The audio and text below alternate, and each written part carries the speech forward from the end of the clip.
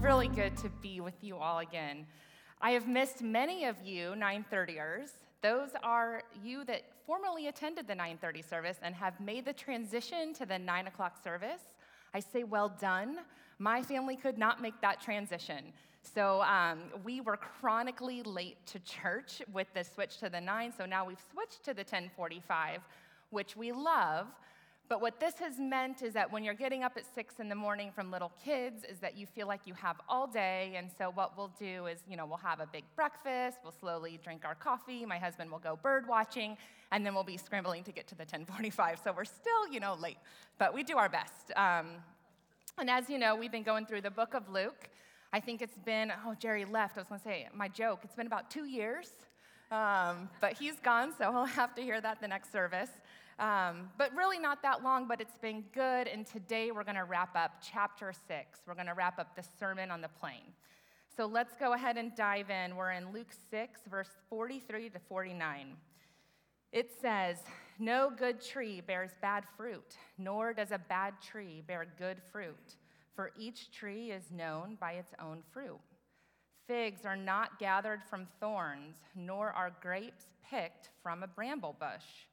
The good person out of the good treasure of the heart produces good, and the evil person out of evil treasure produces evil. For it is out of the abundance of the heart that the mouth speaks. Why do you call me Lord, Lord, and do not do what I tell you? I will show you what someone is like who comes to me, hears my words, and acts on them. That one is like a man building a house who dug deeply and laid the foundation on rock. When the flood arose, the river burst against that house, but could not shake it because it had been well built. But the one who hears and does not act is like a man who built a house on the ground without a foundation. When the river burst against it, immediately it fell, and great was the ruin of that house." This is the word of God. Thanks be to God. Let us pray. Jesus, thank you for these words. To those 2,000 years ago that feel so clearly applicable to us today. Help us to see this scripture with fresh eyes, and Holy Spirit, breathe new life into it. Make its application clear to us. Guide my words and the meditations of all of our hearts and minds this morning. In your powerful name I pray. Amen. Well, Jerry reminded us last week that these passages are giving instructions on how to live, and they're intending to wake us up. But they must first be viewed in the context of our relationship with God. And today, this passage feels no different to me. It's waking us up. It's inviting us to reflect and evaluate the condition of our heart. Bible scholars have described these final verses in the Sermon of the Plain as a summation and a focus on integrity or character. You see, integrity is the opposite of hypocrisy. And last week, Jerry talked about hypocrisy. Hypocrisy is the idea that what one is presenting on the outside is not at all what's on the inside. Integrity is the consistency of character. It's when the inner condition of our hearts reflect and is being reflected on the outside. And this imagery that we looked at today in these verses is really accessible to us. A tree and its fruit is easy to understand. It's easy to envision. Most of us, probably all of us, have seen a house being built. And I would say if you've purchased a home, you know that you do not want a problem with your foundation, right? I would rather have leaky pipes than a problem with my foundation. And we can talk about that in the gathering space someday, because I've had a lot of leaky pipes. These metaphors that Jesus is using today, they're drawing upon common sense. There's a logic to them. And Jesus' way of teaching was different than the teachings of the scribes and the Pharisees. He told vivid stories of ordinary life to help us understand some very deep spiritual truths. In his first metaphor of a tree and a fruit, he says, "No good tree bears bad fruit, nor again does a bad tree bear good fruit. for each tree is known by its own fruit. Figs are not gathered from thorns, nor are grapes picked from a bramble bush. In case you didn't know, a bramble bush is just a tangled, prickly shrub. So intuitively, we know it's true. You know a tree by its fruit. Steve, my husband, loves trees, and even more so in the last few years. And you know, I like trees too. I like to be outside, and I like to hike. But he's real big on tree identification.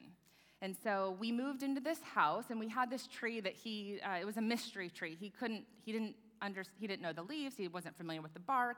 And on the tree, there were long brown pods. Does anybody know what that tree would be? A Kentucky coffee tree. Yes. Well, we didn't know. So we spent lots of conversations talking about this mystery tree. And, you know a tree by its fruit.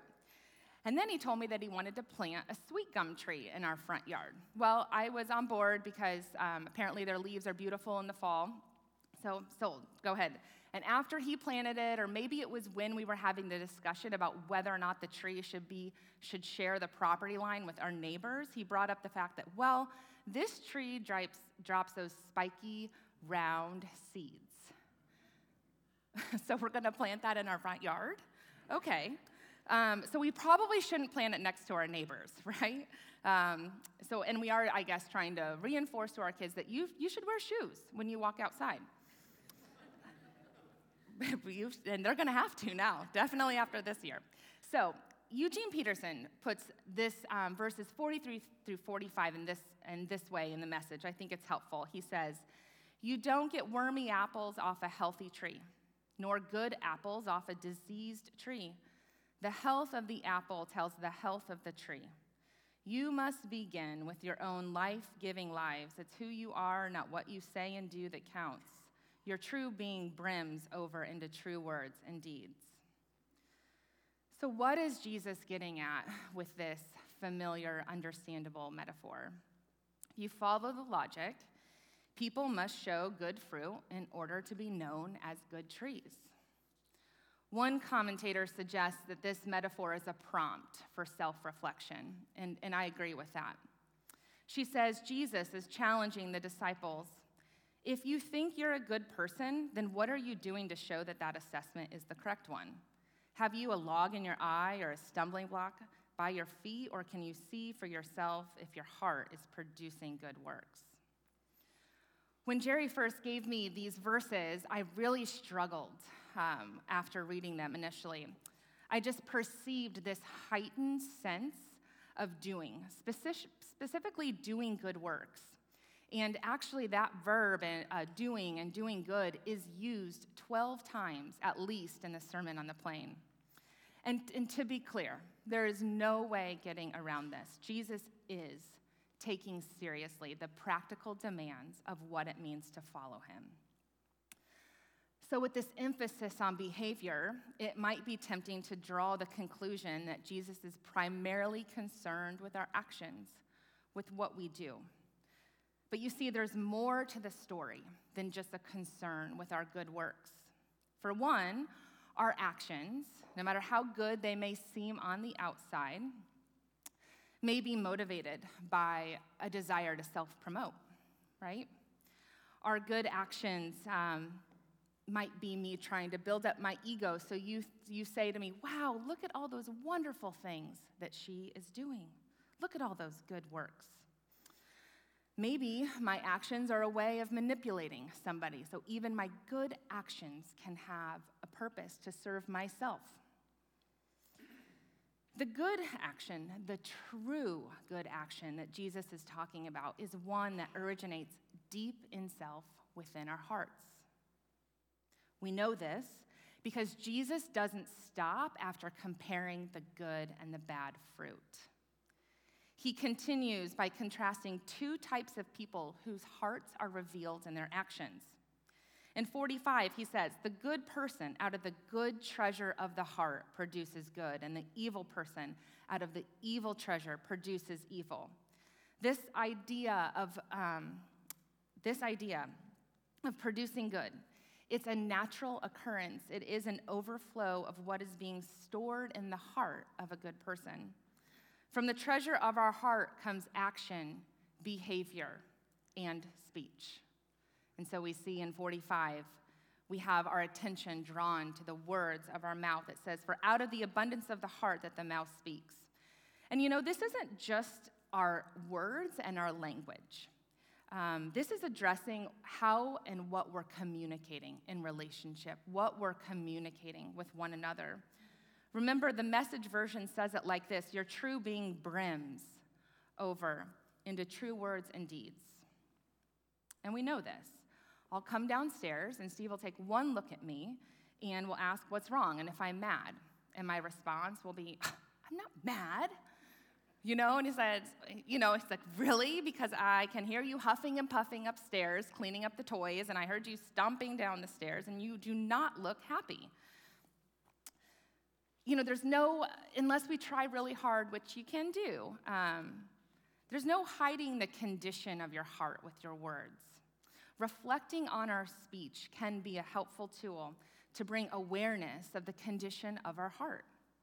For example, anger, bitterness, jealousy, these emotions are certainly emotions that we think of, right, when we communicate, even when we're trying to manage what we say.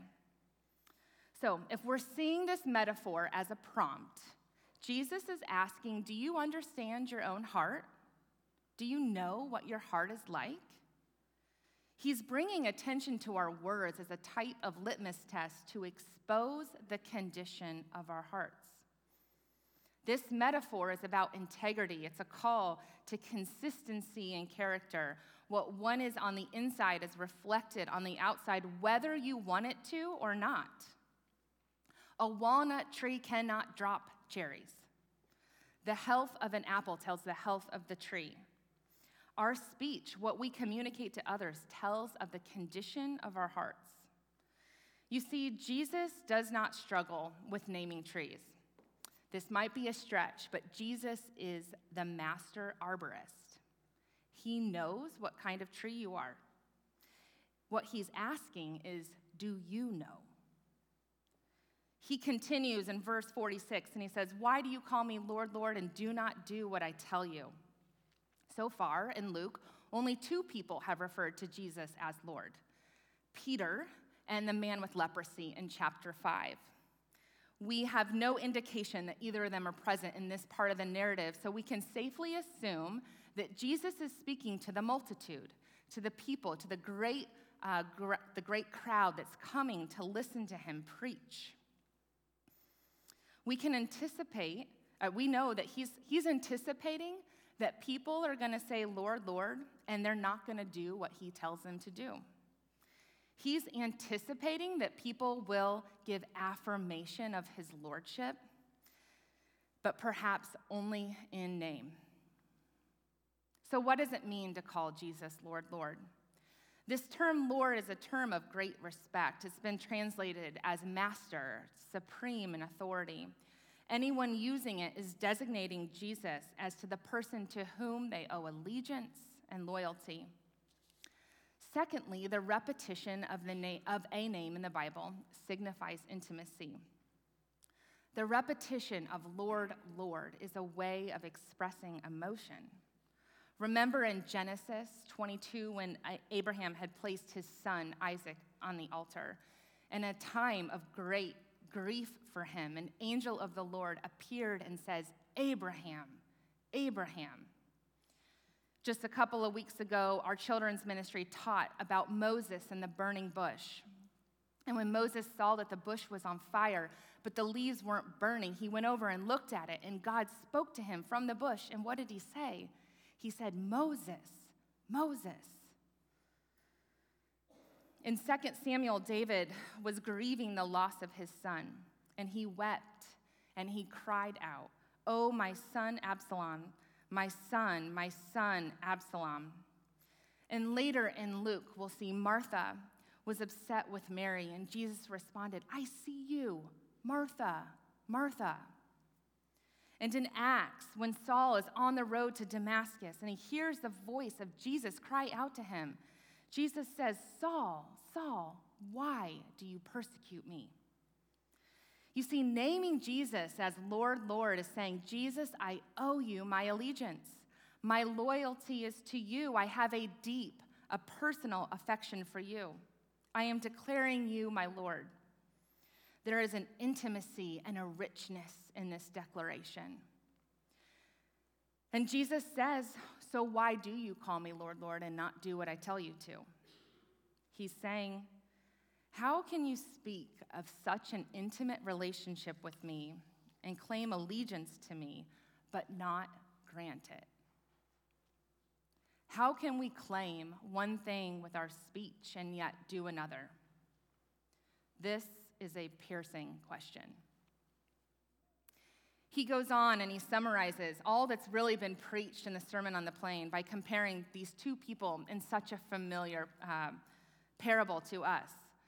He says, I will show you what someone is like who comes to me, who hears my words and acts on them. That person is like a man building a house who dug deeply and laid a foundation on rock. When the flood arose, the river burst against that house, but could not shake it because it had been well built. But the person who hears and does not act is like a man who built a house on the ground without a foundation. When the river burst against it, immediately it fell, and great was the ruin of that house. In Palestine, many of the rivers would dry up altogether. Sometimes they would leave, not sometimes, when they would dry up, they would leave these wide, empty riverbeds. And sometimes these riverbeds would remain empty for years until it would rain. And so after it finally did rain, these empty riverbeds became a raging river. They were basically what we would think of as a flash flood. So you might be wondering, well, why would somebody build a house in the middle of a riverbed? Well, if it's raining really infrequently and there's a large stretch of land, it would be much cheaper and easier just to go ahead and build your house there. You can have a nicer house. So this builder who built his home without a foundation is being contrasted with the first builder who searched for rock. It was much more difficult to build where he chose to build, and the labor was much harder to cut in a foundation. But when the rains came and the river burst against that house, the house stood strong and secure. Nothing could shake it. It was built to last. So we have two people here. We have the person who hears and acts, and we have the person who hears and does not act. There are consequences of acting, and there are consequences of not acting, as shown in this parable. Both builders experienced the same life conditions. A raging torrent came and endangered both of their homes. Only the person who heard and acted had a house standing after the flood. Well, to me, this certainly feels like a wake-up call. I've seen back in the 90s when the Mississippi River flooded. I don't know if you remember those great floods. I was driving over to Kansas City at that time, and I was a little kid, and I have such vivid memories of houses washed away by the flood. And this is the imagery that's coming to mind. It is a wake-up call. You see, this concluding parable is tying this back to Luke 6:18, which says, a great crowd of his disciples and a great multitude of people had come from all over to hear him. So the crucial question is will they come and hear, but are they going to act? To hear Jesus and act is not only doing the behaviors that Jesus has been preaching on. Loving enemies, not judging others, these good fruits. And yes, like I said, the text is clear. Doing what Jesus tells us to do, of course, this is a part of the teaching. But like I mentioned earlier, just doing the good works can have many, many different motivations. It can be of service just to ourselves. The hearing and acting that would naturally follow a confession of Lord, Lord is an obedience that stems from the heart. It's more than doing the good actions. It's a surrender of one's will. It's a willingness to say, not my will, God, but your will be done. If you are saying, Lord, Lord, do you want Jesus or just want all that Jesus offers? I'm talking about the very things that attracted the crowd, the multitude of people who were coming to hear what Jesus had to say. They were curious, what is this unconditional love? What is this peace that I'm hearing about? This life meaning and this purpose? But maybe you also want the freedom to choose when to tell the truth, when to forgive, who to love. Or maybe the idea of surrendering your will or my will in total, all of my wants and desires, is terrifying. So I'll surrender most things, but the things I cherish so deeply, I can't. I can't give those to the Lord. People say I'll feel better. I just feel better when I go to church and I pray. So I'll continue to go. I'll continue to come and to hear. But I want to remain in control of the big decisions in my life, asking, how can I have all the things of Jesus without all of Jesus? How can I be happy and still keep control of my life? But you see, this crying out of Lord, Lord, it's the surrendering of your life to Jesus, which is also surrendering control of the outcomes. And you know, even when we feel like we've surrendered our will, human nature has a tendency to constantly move towards self-reliance. Give me a list of things and I'm going to do them better. I'll work on it. I'm going to try really hard. We bristle against this idea of surrender, and performing feels safer because it makes us believe and feel like we're in control. We want to do things our own way. This is human nature, and this is nothing new. In 1 Samuel 15, after the battle with the Amalekites, God told Saul he wanted him to destroy all the livestock. This didn't make much sense to Saul, so he kept the best livestock. He kept the best cattle, and he kept the best sheep. Then Samuel comes to confront Saul, and Saul greets Samuel, and he says, "The Lord bless you. I have carried out all the Lord's instructions." This wonderful, celebratory greeting. And Samuel says, do you guys remember this? What then is this bleating of sheep in my ears? What then is this lowing of cattle that I hear? Saul answered, well, we spared the best sheep and cattle to be used in a sacrifice to the Lord. Samuel responded, enough. Does the Lord delight in burnt offerings and sacrifices as much as in obeying him? To obey is better than sacrifice. You see, he was saying, Saul, you got it wrong. God didn't want the sheep. He wanted you. By keeping the sheep, you kept yourself.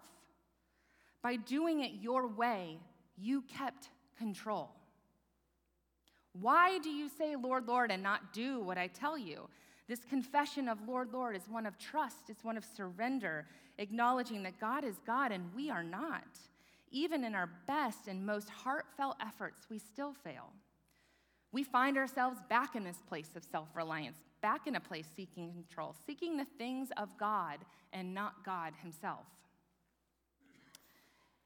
Jesus knows the conditions of the human heart. He knows.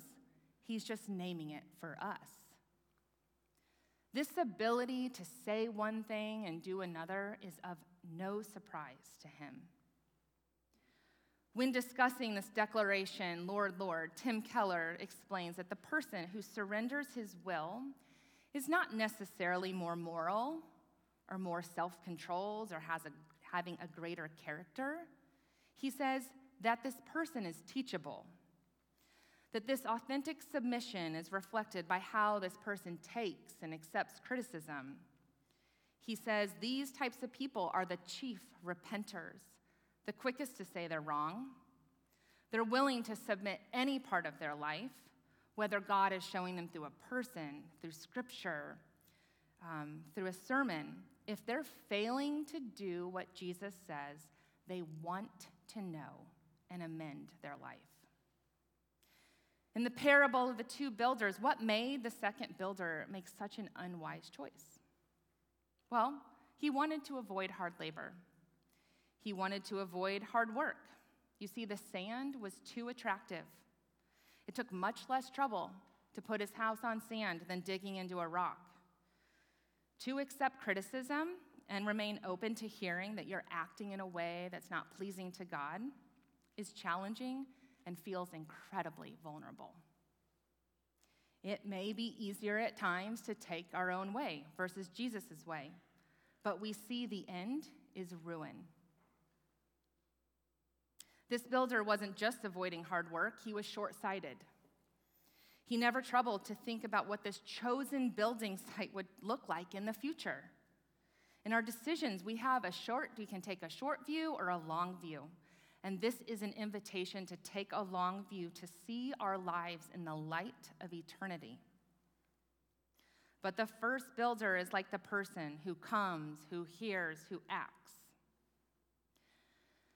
There is an invitation to come to Jesus, to hear him, to internalize his messages, to store them up as treasure, so that the condition of our hearts generate the very practices that he's been outlining in the Sermon on the Plain, such as how we relate to people, how we use our money, how we love, how we care for others, how we care for the people that we really don't like.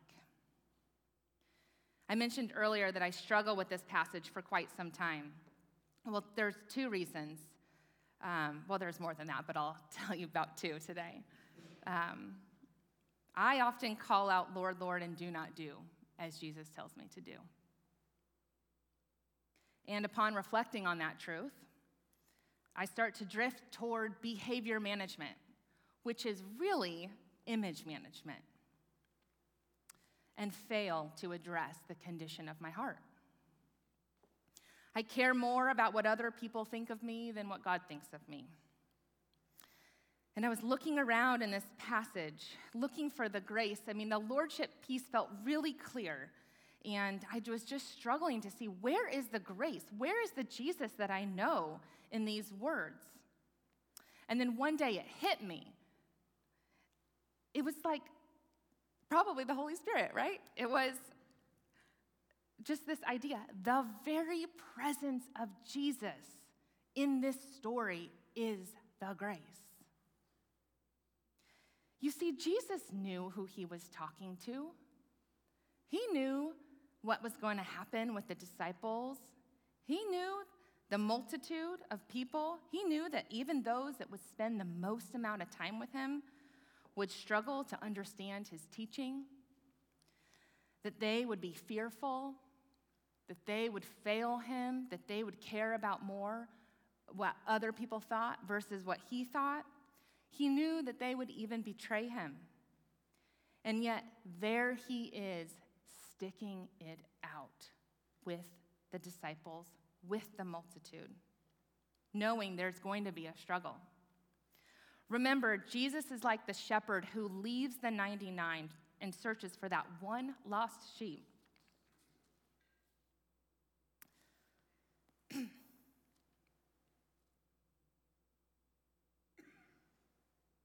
He is full of grace and mercy.